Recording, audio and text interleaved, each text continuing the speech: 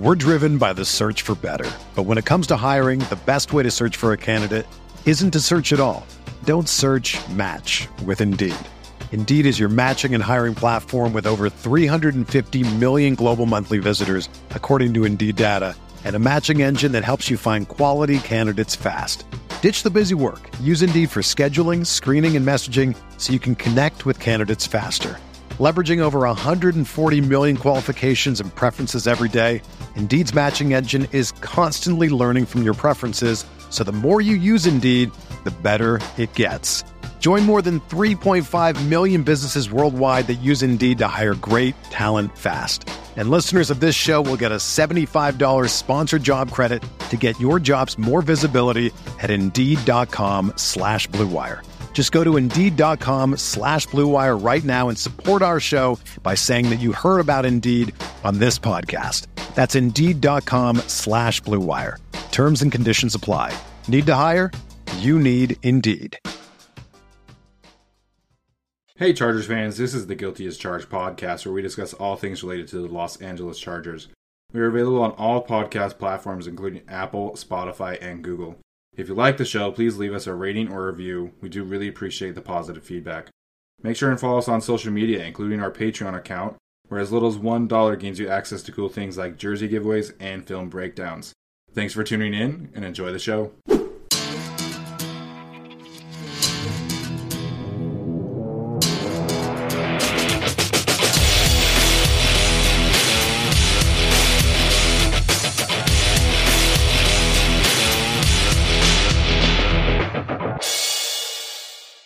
Hello, everyone, and welcome back to another episode of Chargers Analytics with Arjun, coming off a nail-biting win against the Cincinnati Bengals, blowing a 24-0 lead, which we're going to talk about eventually. But a nail-biting win, one that we pulled out pretty much in the fourth quarter, and a very important one as well. Now putting us right in the heart of the AFC playoff race, securing the all-important tiebreaker over the Bengals, who are young, kind of dangerous when they're on their game and clicking on all cylinders, which they kind of weren't on Sunday. But yeah, great win. I'm sorry for the lighting if you're watching on YouTube. It is getting very dark here in Michigan very early. So, the lighting in my room isn't great, but we'll move on from that. So I think the first thing I want to talk about, and I think we have to talk about, is this Justin Herbert, Joe Burrow debate. Okay, so it must have been like 2.5 hours after the game ended. Dan Orlovsky tweeted, tape. Joe Burrow outplayed Justin Herbert by far today. And I was like, what? Like, okay, I don't think there was a single statistic. Like, it could be advanced statistic like EPA, CPOE, like completion percentage over expected, actual completion percentage, completions, passing yards, passing touchdowns, interceptions. There was not one statistic where Joe Burrow was better than Justin Herbert. I'm a proponent of using EPA and like these advanced metrics because they do paint a better picture. But like, even if you use basics, like the basic stats, I don't think Joe Burrow had a better day statistically than Herbert. Now, I've said it before, stats don't tell the whole story, right? Obviously, one of Burrow's picks was a really, really bad drop by Jamar Chase, who absolutely toasted Michael Davis. If you have a chance, just go watch Jamar Chase toast Michael Davis. He hit him with a little stutter step to the outside. Davis tried to jam him. Chase was gone. And if he caught that, that's a tutty. And that's 16-7 right there. But he didn't, right? So this is where we're left at. Justin Herbert statistically outplayed Joe Burrow. Now, there was a guy, I think it was like PFF Andrew Russell on Twitter, tweeted out this morning, I'm recording this on Monday, he tweeted out, Joe Burrow has a higher passing grade than Justin Herbert. He has a higher passing grade from a clean pocket than Justin Herbert. He has 4 big-time throws, and his receivers dropped 4 passes, right? Okay. Now, I had some people tag me and message me like, hey, what was, like, why did Justin Herbert's grade look so low? Like, it was like in the high 60s, right? Well, I'll put it this way. I'm not a grader. Like, I don't do the grading immediately after the game. That's not my job at PFF. My job is to, write articles for them, provide content, create graphs, use their database to help, elsewhere. So I'm not sure what goes into grading quarterbacks. If you ask me, I think the grading system has been designed to help conservative quarterbacks, because the top of the list is like Tom Brady and Kirk Cousins. And that's not, I mean, like, Brady's good. Like, I think we can all agree, like, he's, as if hate him or love him, he's a top 10 quarterback at least.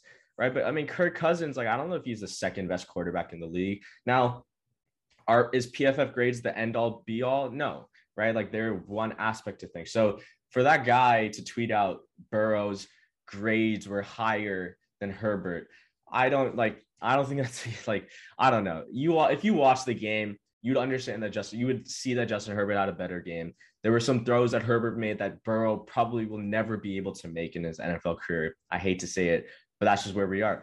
Burrow is 2 years older. Burrow is 2 years older than Herbert, and Herbert's still more developed in terms of his arm strength, even building out his body, right? So I don't get how Dan Orlovsky or, PFF Andrew Russell or whoever else says Burrow had a better day on Sunday. And look, I know what the grades say. The grades traditionally have tended to be more predictive of EPA per play than EPA per play themselves. So what that means is, if you take like Tom Brady's quarterback passing grade in 2021 and you try to predict his EPA per play in 2022, his quarterback grades will actually do a better job of predicting EPA per play in 2022 than EPA itself. It's weird, I know, but that's why, I haven't completely just, gone full blown like, okay, I don't trust the grades at all, because they have this predictive sense to them. But, I think it's important to put in context. You have to add some advanced statistics in there. The other thing I'm going to talk about before I move on to some of the recap and previews, the big time throws, right? So I've had some conversations with people in the company and, seeing, what they define as a big time throw. They've made it public what they say a big time throw is. And this is the way I'll put it in terms of the game, right? Herbert had one big time throw according to their charters, and it was the Mike Williams 44-yard catch on the first drive of the game, where Herbert threw an absolute dime over the cornerback's head. So that was a big time throw. The Jalen Guyton catch on Jesse Bates was not a big time throw, because it technically was like a 50-50 jump ball. Now, would I have given that a big time throw? Hell yeah, because I don't know of any other quarterback aside from maybe Josh Allen and Patrick Mahomes, maybe Matt Stafford on a good day, that can throw a ball 62 yards in the air from the opposite hash, right? And that's the most impressive thing. Like, he threw it across his body from the opposite hash to the end zone, and it was a tie. Like, it was a dime. Like, I don't know what else to say. That should have been a big time throw. The Mike Williams jump ball on Mike Hilton on the right sideline, I believe in the second quarter, that doesn't seem like a big time throw to me. I think that's more of just a jump ball. Mike Williams did create most of the catch. Like, he was responsible for the catch more than Justin Herbert was, in my opinion. But yeah, the Jalen Guyton one, I feel like that should have been a big time throw. I'm not going to go through Joe Burrow's big time throws, but just know that, I am kind of on your guys' side, that I do feel like Herbert's grade should be a little bit higher. And just because he's not being super conservative, like, he's going through his progressions, he's trying to find the intermediate routes. And when you watch Tom Brady or Kirk Cousins, it always seems like, okay, if the defense is playing back, we're just going to check it down to the running back. And that's fine. Like, honestly, like, that play when Brady runs play action and Fournette just runs like a 3-yard hitch right up the middle, like, they always gain 6-7 yards on that. But yeah, that's kind of my take on that. And so let's talk a little bit more about Justin Herbert and how he's done this season. So, I mean, I think he had a pretty good game. I think we can all say on Sunday against the Bengals. So I wanted to really quickly just do a check-in on where he's ranked in terms of EPA. So this is a really cool app I found. It's by Tucker Boynton. You can see up here, you can find him on Tucker Boynton on Twitter, and go through his pin tweet. And he has a bunch of apps like this, which are awesome. So in terms of like all EPA, right? Like Herbert, he definitely ranks in the top 10. Again, EPA is not the end all be all because Teddy Bridgewater ranks ahead of Herbert. And so does Kirk Cousins and Jimmy Garoppolo, when we all know that Justin Herbert is better than all of them.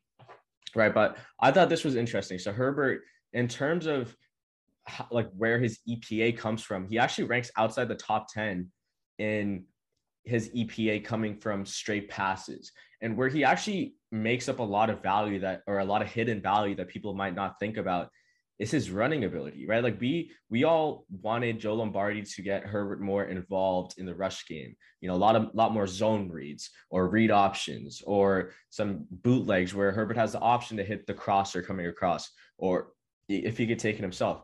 And he has a capability of doing that, right? Like obviously this is a small sample size. That's why Garoppolo and Tannehill and Bridgewater are above Herbert. Herbert ranking sixth on designed rushes is not bad. In terms of scrambles, 1, 2, 3, 4, 5, 6, 7, 8. He ranks 8th ahead of Lamar, Heineke, right? Like guys that you would expect to be like a little bit higher. He is a pretty efficient scrambler when it comes to that, right? Now I think Herbert, the past the 2 weeks before the Bengals game, so the Broncos and the Steelers, I think he was looking to run a little bit more. Part of that could have been, a good pass rush from the Steelers, even without TJ Watt. And with the Broncos, no Matt Filer. And so you have Senio Kelemete, who was inactive this week. I'm sure Steven was happy about that. But yeah, like he was looking to scramble a little bit more. I don't mind that. Obviously, I'd rather take a scramble than him throwing like a hospital ball or a dangerous ball that could get picked.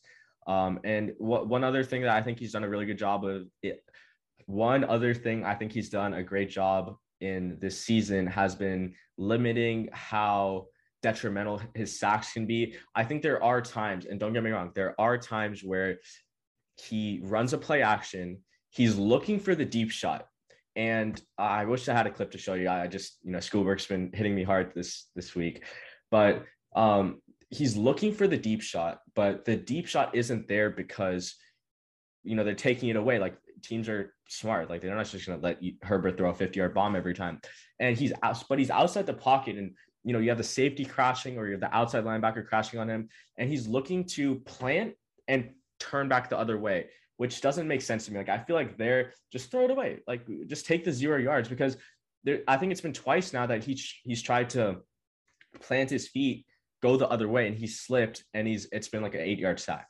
But like I said, overall ranks in the top 10 in EPA, in the least amount of EPA lost from sacks, which is amazing. That's something you always want from your quarterbacks.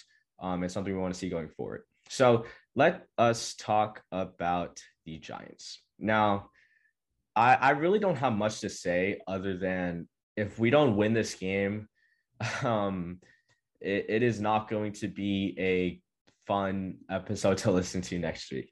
The Giants might be one of the worst run teams in football right now. Like, I don't hate any coach or GM, but I just find it weird how Joe Judge runs his team. He's not, when you compare Staley and Judge, I mean, they could not be two more polar opposite coaches. On one hand, you have the data-driven coach in Staley, who gets overly aggressive and he goes for it when the math says you shouldn't. And on the other hand, you have Joe Judge, who doesn't go for it when the math says you should, and he doesn't go for it when the math says you shouldn't. And he just doesn't go for it in general. So I think it's pretty funny what this coaching matchup is going to be. Obviously, I think Joe Judge is still a pretty good or pretty decent, at least, X's and O's coach. But the game management aspect of his head coaching tenure has not been good. And so I think that gives us a slight edge already. Like, if we were two neutral teams with, just different coaches, Staley gives us that edge more than Judge does. But one aspect I wanted to touch on, which is why I have the kneel down by my guy Ryan Wiseman on Twitter, Ryan Wiseman 12 on Twitter. I think Patrick Graham, the DC for the Giants, is actually a really good DC, and he doesn't really have the personnel to run what he wants to run. Reminder: he comes from the Brian Flores coaching tree in Miami, which comes from the Belichick tree. So it does seem like he runs a lot of that kind of stuff, but he's implemented his own twist to the way he runs defenses, right? Like in the Belichick tree, you see a lot of cover 3 and you see a lot of cover 1.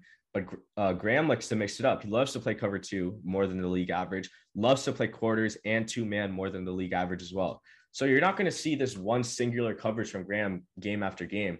He's going to mix it up. And that's why I think this could potentially be a trap game for the offense.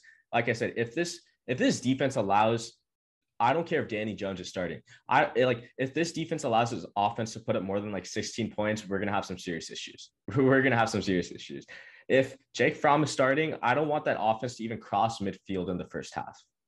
I'll put it that way.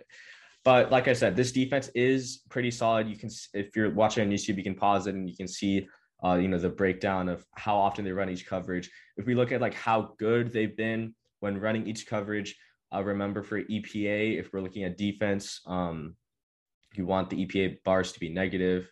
So as you can see, he actually hasn't been that effective running cover 1 and cover 2, but he's been very, very effective running cover 3 and 4. And that's what scares me. I think like Patrick Graham, he's going to try and confuse Justin Herbert.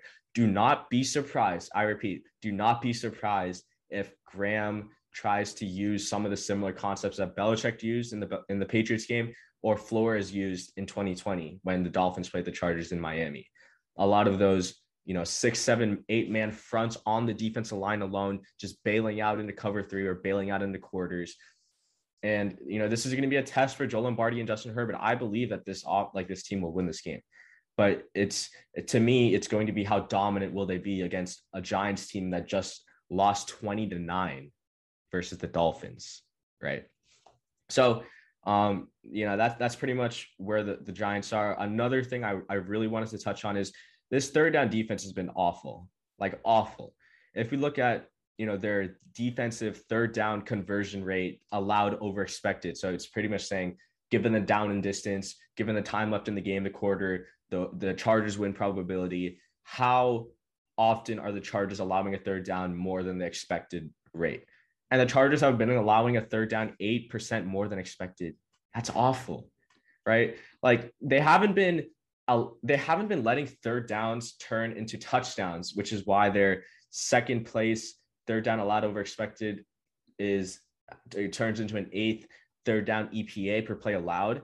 But like I said, getting off the field on third downs is huge. And we saw that a couple of times in the Bengals game where, the defense made a play and they got off the field, gave the ball back to Justin Herbert, but that needs to continue. And it hasn't been there for most of the season. But, I'm confident in Staley that he can turn it around. I really hope Bosa and Jones will be able to come back. When this video goes up, I don't know what their injury status is going to be. But yeah, this defense looked much better against the Bengals, but there's still a lot of room for improvement. I guess I'll end the video with this, kind of talking about the Bengals game. I think the defense played okay. Like when you talk about how you want your defense to be constructed and how you want your defense to play, I don't think relying on takeaways is a stable way for defense to be good. What I mean by that is you look at like Miami, the Dolphins from last year. I mean, they'd have games where I think they had like a takeaway in every single regular season game. I mean, that's great and all, but the thing with turnovers it tends to regress. It regresses back to the mean. And what that means is turnovers are not a product of how well the defense is playing. It's more of a product of how bad the offense is playing, right? If you watched my video last week, I talked about how the two most volatile offenses in the NFL were number 1, the Bengals, and number 2, the Chargers. The Bengals had two turnovers in the first 15, 16 minutes. The Chargers had 2 turnovers in the next 15, 16 minutes. And then Joe Mixon obviously fumbled the game away, and then Burrow had the pick in the end zone, right? So, you gotta kind of understand that turnovers are fluky. So you don't want to be relying on your defensive EPA or your defensive points per game allowed be reliant on taking the ball away, because eventually those things will regress once you play better teams with better offensive lines or better quarterbacks, right? You want to be a team that gets stops. Like, that's a more stable way of your EPA not drastically getting worse, or, you know, not, or at least not regressing, if that makes sense. So with that, I do think it was a great win by the Chargers. The takeaways against Burrow were needed. You know, sometimes luck is better than skill, as they say. But like I said, great win for the Chargers, puts them right in the hunt. I want to see the Chargers win. I want to see them cover the 10.5 spread. If Danny Jones is playing, it's going to be like 7.5. Good teams win. Great teams cover. Chargers win. If they cover, playoff contenders. That's it, guys. Thank you all for watching. With that, as always, bolts up. Everyone is talking about magnesium. It's all you hear about. But why? What do we know about magnesium? Well, magnesium is the number one mineral that 75% of Americans are deficient in. If you are a woman over 35, magnesium will help you rediscover balance, energy, and vitality. Magnesium supports more than 300 enzymatic reactions in your body, including those involved in hormonal balance. From functional medicine doctors to mental well-being and female hormone experts, we all know that magnesium is the one mineral to improve all aspects of well-being and health. But which one? Magnesium Breakthrough from Bioptimizers, the trusted choice recommended by leading experts with 7 best-absorbed forms of magnesium to ensure your body receives the support it needs for overall well-being. Go to bioptimizers.com/balance today and use code BALANCE10 for 10% off. Support your journey to wellness at bioptimizers.com/balance. Magnesium Breakthrough from Bioptimizers, your foundation to optimal health and vitality.